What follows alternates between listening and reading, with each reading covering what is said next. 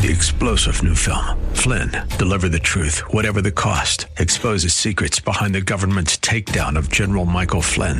Flynn knew what the intel world had been up to. He ordered the first audit of the use of contractors. This set off alarm bells. He told the truth. He was the most dangerous person for Donald Trump to hire. They had to get rid of Flynn. Flynn, deliver the truth, whatever the cost. Available now. Watch it today. Go to salemnow.com. salemnow.com. Welcome to this KGNW broadcast special, Heart of the City. Pastors, ministry leaders, and churches have received a call to serve their communities with the love and compassion of Christ. The call is from God's heart to the heart of the city. Well, this is Heart of the City. My name is Chuck Olmstead. I'm the Director of Local Ministries here on KGNW, and I'd like to welcome you today. Heart of the City is a program that shares testimonies and stories from various ministry leaders around the Seattle area, and I always like to say that it shows the faithfulness of God. The key verse in my life verse is from Psalms 37, verse 3. Trust in the Lord and do good, dwell in the land, and feed on His faithfulness. And when I talk to various people throughout the week, and when I hear their story, it just reminds me of the unique way that the Lord draws people to Himself. And today we'd like to hear the story of Jeff Vanderstelt. Jeff is the lead elder pastor at Doxa Church in Bellevue. And Jeff, I'd like to welcome you today. Well, thank you very much. It's good to be here. Yeah, so you are the elder lead teaching pastor over at Doxa. How long have you been there? I've been here since January 2015, so a little bit over 18 months or so, 18, 19 months. Excellent. And, for some of our listeners, they know Greek, but for those that don't, when they hear, it's not like the First Church of Bellevue. So what is Doxa? What does Doxa mean? Yeah, the word doxa in the Greek means glory, and in particular, the glory of God. We replanted this church out of another church that had fallen in the region, and as a result, we wanted to make sure it was clear that this was being restarted with a desire to make sure that God is glorified in everything, that we don't put one person up above Jesus. And our hope and prayer was that just as we want to live for the glory of God, we also want to make sure the glory of God is saturating the Puget Sound like God desires it to happen. And we see that in Habakkuk, where we see there'll be a day when the knowledge of the glory of the Lord will cover the earth as the waters cover the sea. And then Paul in Colossians 1:27 says that Christ in you is the hope of glory. And so we really want to see our people live every single day with the intent that God would be glorified in every way and in every place. So that's really the heart and vision of our church.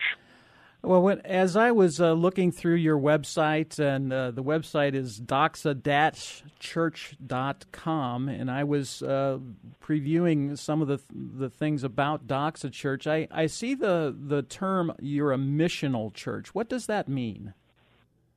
What that means for us is that we believe that every single member of the body of Christ has been called by God and is empowered by His Spirit to be on the mission of being a disciple who makes disciples in the everyday stuff of life. So we see every single moment as mission and every single person as a missionary, and that it's the job of the leaders of the church to equip the people of God, the saints, for the work of ministry and the everyday stuff of life. The way we often say it is, we don't believe that the few should do the ministry for the many, but rather the few should equip the many for the ministry.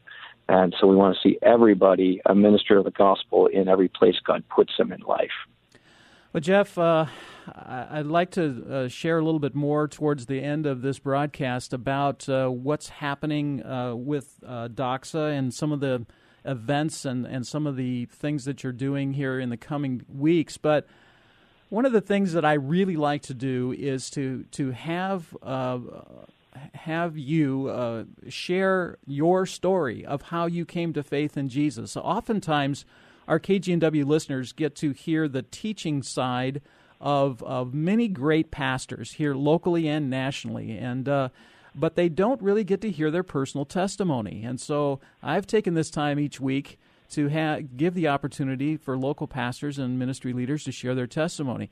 And so I'd like to just start with you at the beginning. Did you grow up in this area? Were you a part of the Northwest, or are you a transplant?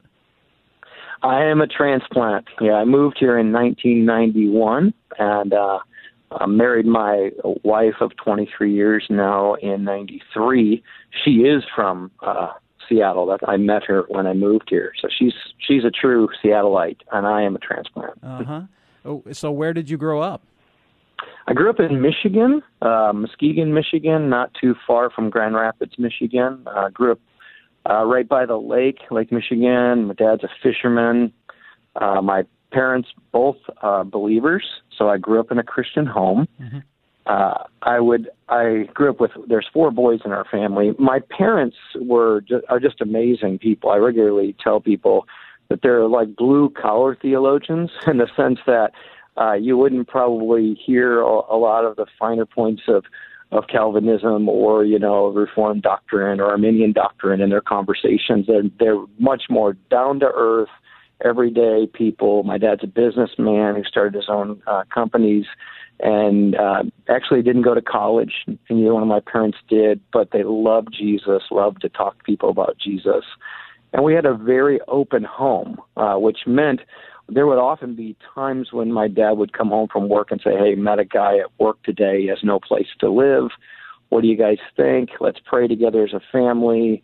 Or it might be a worker that he's got that lost his home, or a husband that he and his wife were having struggles and he needed a respite to kind of work on the marriage and get a little separation for some time, or even a youth that needed a place to live. And regularly we would pray about that, and generally one of us boys would move out of our bedroom, move into one of the other boys' bedrooms, and give up our room for 6 months to a year while we invited another person into our life. So that was a fairly regular occurrence in our home. My dad actually set up our household also to be a very attractive place for youth to hang out. And so there was lots of fun stuff to do: pinball, pool tables, ping pong, a pool in the backyard, all that stuff, because he wanted it to be really a ministry center. And so that's the life I grew up in, a very hospitable, open ministry in our household. I was the second born of 4 boys. I would say that I lived the appearance of a Christian, and yet I really was kind of a double-minded person. When I was in the home or in the church gatherings or events, I knew how to play the part. Mm. However, in fact, I would say when I was 8 years old, we had missionaries come to our church and share about, the reality of hell and, the impending doom that would be waiting for all of us who didn't know Christ. And so then they invited people to respond. And I remember coming forward, and in my mind, the primary motivation was I just didn't want to go to hell when I died. And so I responded because of that. And I often say it was that moment I feel like I gave God my afterlife, but I didn't really surrender my life because I was thinking only about what would happen after I died, not what was happening while I was alive. And so I lived kind of that dual life. My peers at school would have known me as the kid who was always at the party, always getting involved in things that you would never expect a follower of Jesus to be involved in. And I just knew how to play the part in both places. When I was a junior in college, I actually went to school for a soccer scholarship at Trinity in Deerfield, Illinois, and then I transferred over to Calvin and played soccer there. My junior year of the second semester of my junior year, I went away to Spain, played some soccer there, but I also went there to do an international study program. And I had just come off from a very heartbreaking situation. I had been dating a girl for quite a while. We thought we were going to get married. We were looking at rings. Came home one weekend for a surprise to visit her. Calvin College was not very far from my hometown. It's about an hour away. and showed up at her house. Her dad said, "Hey, she's not here. She's hanging out with Sean." And Sean was one of my best friends. He was one of those kids that my parents took in, and so it became very close to us. So that we were all friends. We all hung out together. We played volleyball on the beach together. So I figured out, of course, we always hang out. I'm sure they're just hanging out. And I show up, and of course, they were actually seeing each other behind my back, and I found that out. I was devastated. Yeah. I went home, grabbed a baseball bat, was ready to go kill him. And my younger brother, thankfully, stopped me. Yeah. Otherwise, I probably would be doing prison ministry. But he stopped me and talked sense in my head. But I went away to Spain with all that pain and all that hurt. And as a result, I went even deeper into despair and even more destructive living as a result. And one night I was coming home pretty late. By God's grace, I lived in this beautiful little apartment right on the Mediterranean. The woman who I lived with was an older woman who was a believer, and her son was the pastor of the Baptist church there in town. And so, of course, God knew exactly what he was doing. She told me later she was praying for me every single day, that God would get a hold of me. And, sorry. Yeah, that's okay. I'm just thankful for people like that who pray for people like me. So, and one night I came home, thankfully sober, opened up my Bible. My mom had taught me to read my Bible every night. And so before I went to bed, it's just a pattern I had in my life. So as legalistic as it was, God used it. And so I opened the Bible, started to read, and for the first time in my life, I heard God, not audibly, but that still sweet voice that you get in your heart and your mind. And I remember very clearly him saying, "Jeff, I want your life. You gave me your afterlife, but I want your everyday life. I want you now. I want you for my purposes."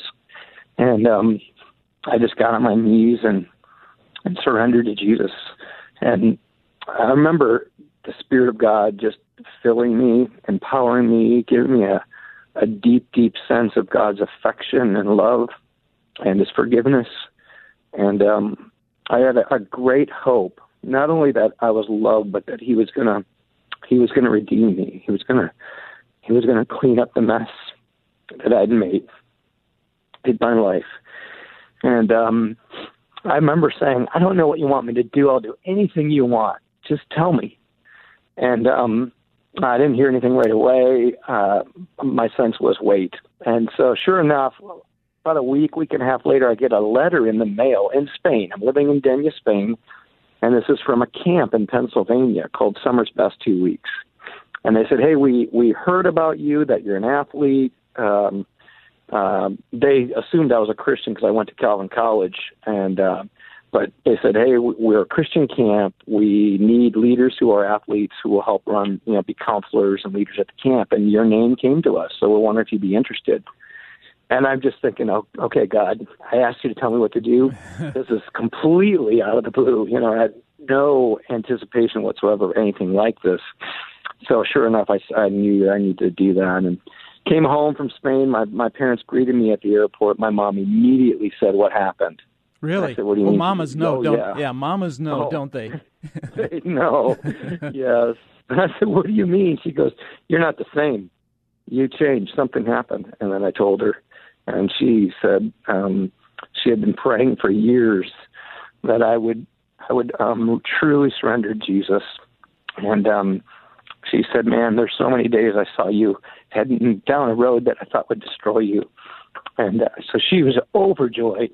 In fact, I would say, moms, keep praying for your kids, That's one of the greatest gifts I have, is a mother in Spain and a mother in America, United States, that prayed for me. And that changed me, of course. God worked through that. And I went away to that camp. I worked all summer. I found that I had this ability to open the Word and teach it. I had this evangelistic gift as well, because I saw so many kids come to Christ that summer and loved pouring into them, and people affirmed that I had a gift to teach. In fact, they started having me speak at the larger gatherings, oftentimes at camp. Came home that summer, met with my pastor and my youth pastor. I didn't grow up with a youth pastor, but they had hired one after I went away to college. And so I met with him and said, I don't know what to do. I've got 1 year left in business school. I'm going to have a degree in management, business management administration. What am I going to do? Should I just drop out? And he said, no, finish it. Most pastors would have done well to get a business degree because so much of what they'll do in the church is going to require those kinds of skills as you build an organization. But he said, why don't you come and learn underneath me? So I drove probably 2 or 3 times a week back home just to be with him, learn from him. He put me in charge of a lot of the youth ministry work. And did that for a year, worked at a Christian juvenile home as well, just to get more experience working with broken youth. And then graduated from college and got hired to be a youth pastor with a business degree at First Christian Reformed Church in Seattle. And they had been only wanting seminary graduates, so they'd only put the job opportunity in with Calvin Seminary. But for some reason, it made it to the undergrad. To Calvin College. And so I was the only guy who showed up at the interview that did not have a master's degree. Everybody else had their MDiv. And, of course, really, I thought I was doomed. There's no way I'm going to get this job. And yet I was the number one applicant that they wanted. And so, again, just God's grace on my life. And they had wanted to see their church move from being fairly in-ground, connected to a Christian school locally, which was called Watson Green Christian School. It's now called Shoreline Christian. And they wanted their youth to start. They knew they needed to reach unbelieving youth, and it was hard to do it with the church being so well connected to the Christian school, which they loved, but they knew that the church needed to grow in its evangelism and outreach. So they asked if I would come and help lead the church, and particularly the youth that way. And we grew a youth ministry from about a dozen kids to several hundred kids in a few years by God's grace. Most of those conversion, kids that didn't know Jesus, coming to faith in Jesus. And then along the way, like I said, I'd met my wife. I moved in August of 1991. That, like, within weeks, I met her, and the moment I met her, I heard the Lord say, "That's your wife." And so I pursued her, and in fact, her dad said, "You don't get to date my daughter. You have to meet with me." So he and I started doing Bible study together. He took me through as much as he could in the Bible on what it means to be a godly man, what it means to be a husband. I was just so gifted to have that. And married her. I asked her to marry me 9 months later, and we got married 9 months after that. So a year and a half from when I met her, we were married. We now have 3 children. Haley, Caleb, and Maggie. They're 14, 12, and 10. So wonderful children, really blessed. Along the way, I got called to a church in Chicago that the youth pastor had been sexually involved with the students and some leaders. I went to prison for it. I was asked if I would step in and rebuild that youth ministry, which we did. God was very gracious in that work and seeing it being rebuilt. And then I was called by Willow Creek to step in and lead the student ministry at Willow Creek in Chicago. And so we did that. We rebuilt that a bit to be a decentralized ministry, so it wasn't all happening in the building, but wanted to equip and train students to do it in their schools and their neighborhoods.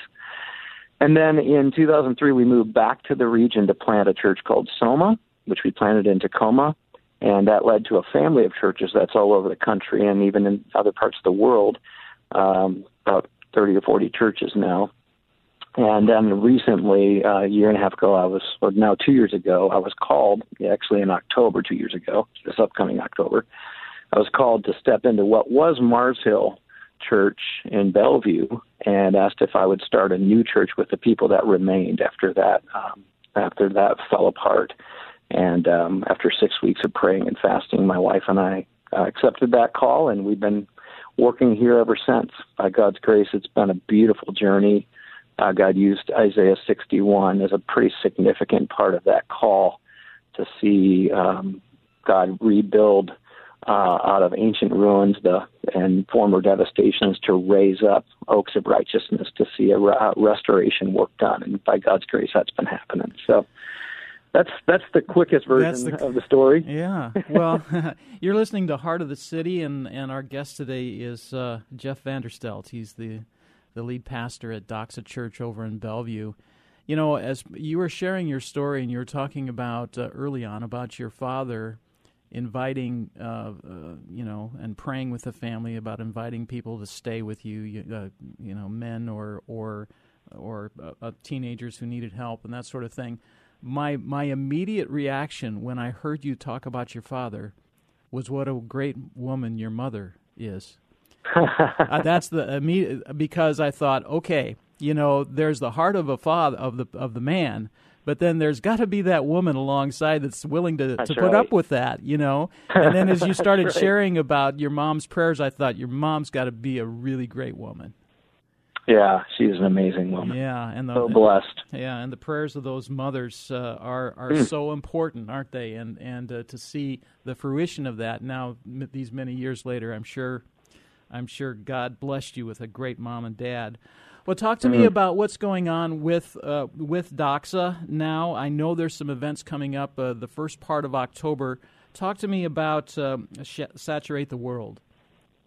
Yeah, so SaturateTheWorld.com is a website we started to come alongside of some of the work I was doing with Soma, the church that I started. We got more and more requests to help and equip and train the church and the people of the church to be on mission in everyday life.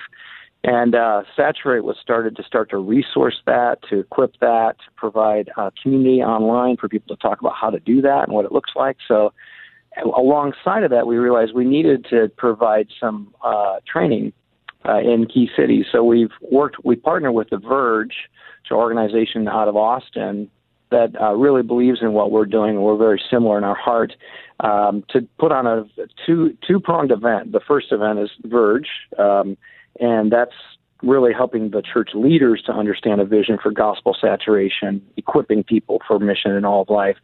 And then that's followed by the event Saturate Every Day, which is a Friday night and all-day Saturday, designed in particular for people that probably can't get work off during the week, the everyday member of the church, to come and get equipped and trained in what it looks like to be a disciple of Jesus who makes disciples of Jesus in the everyday stuff of life. So it's two different events, but they're partnered together back to back intentionally. Yeah. So the website again, if someone wants to get more information about the Saturate and also the Verge conference. Yeah, SaturateTheWorld.com, and it actually highlights that event, which is October 6th, 7th, and 8th. Verge being the 6th and 7th, and Saturate Every Day being the 7th and 8th. Yeah. Well, excellent. Well, we encourage our KGNW listeners to check those websites out and go to the conference. Just a couple of minutes left here.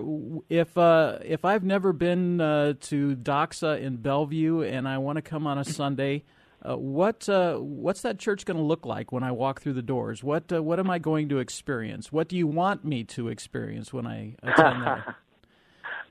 First of all, I'd love for you to feel like you came to a family gathering. One of the hearts of our people is to really love one another like family, and so I would hope that you'd feel welcomed, that there'd be a kind of hospitality that you'd experience when you come in. We're going to preach about Jesus every single Sunday. We're going to preach from the Bible, exegetically unpacking a text, and you're going to experience some really, really great opportunity to worship in song through some very talented musicians. But most importantly, I would hope you'd experience family, Jesus, and a grace-filled community. Amen, amen. Well, we've got just about a minute and a half left, Jeff, and I'd love to wrap up this segment just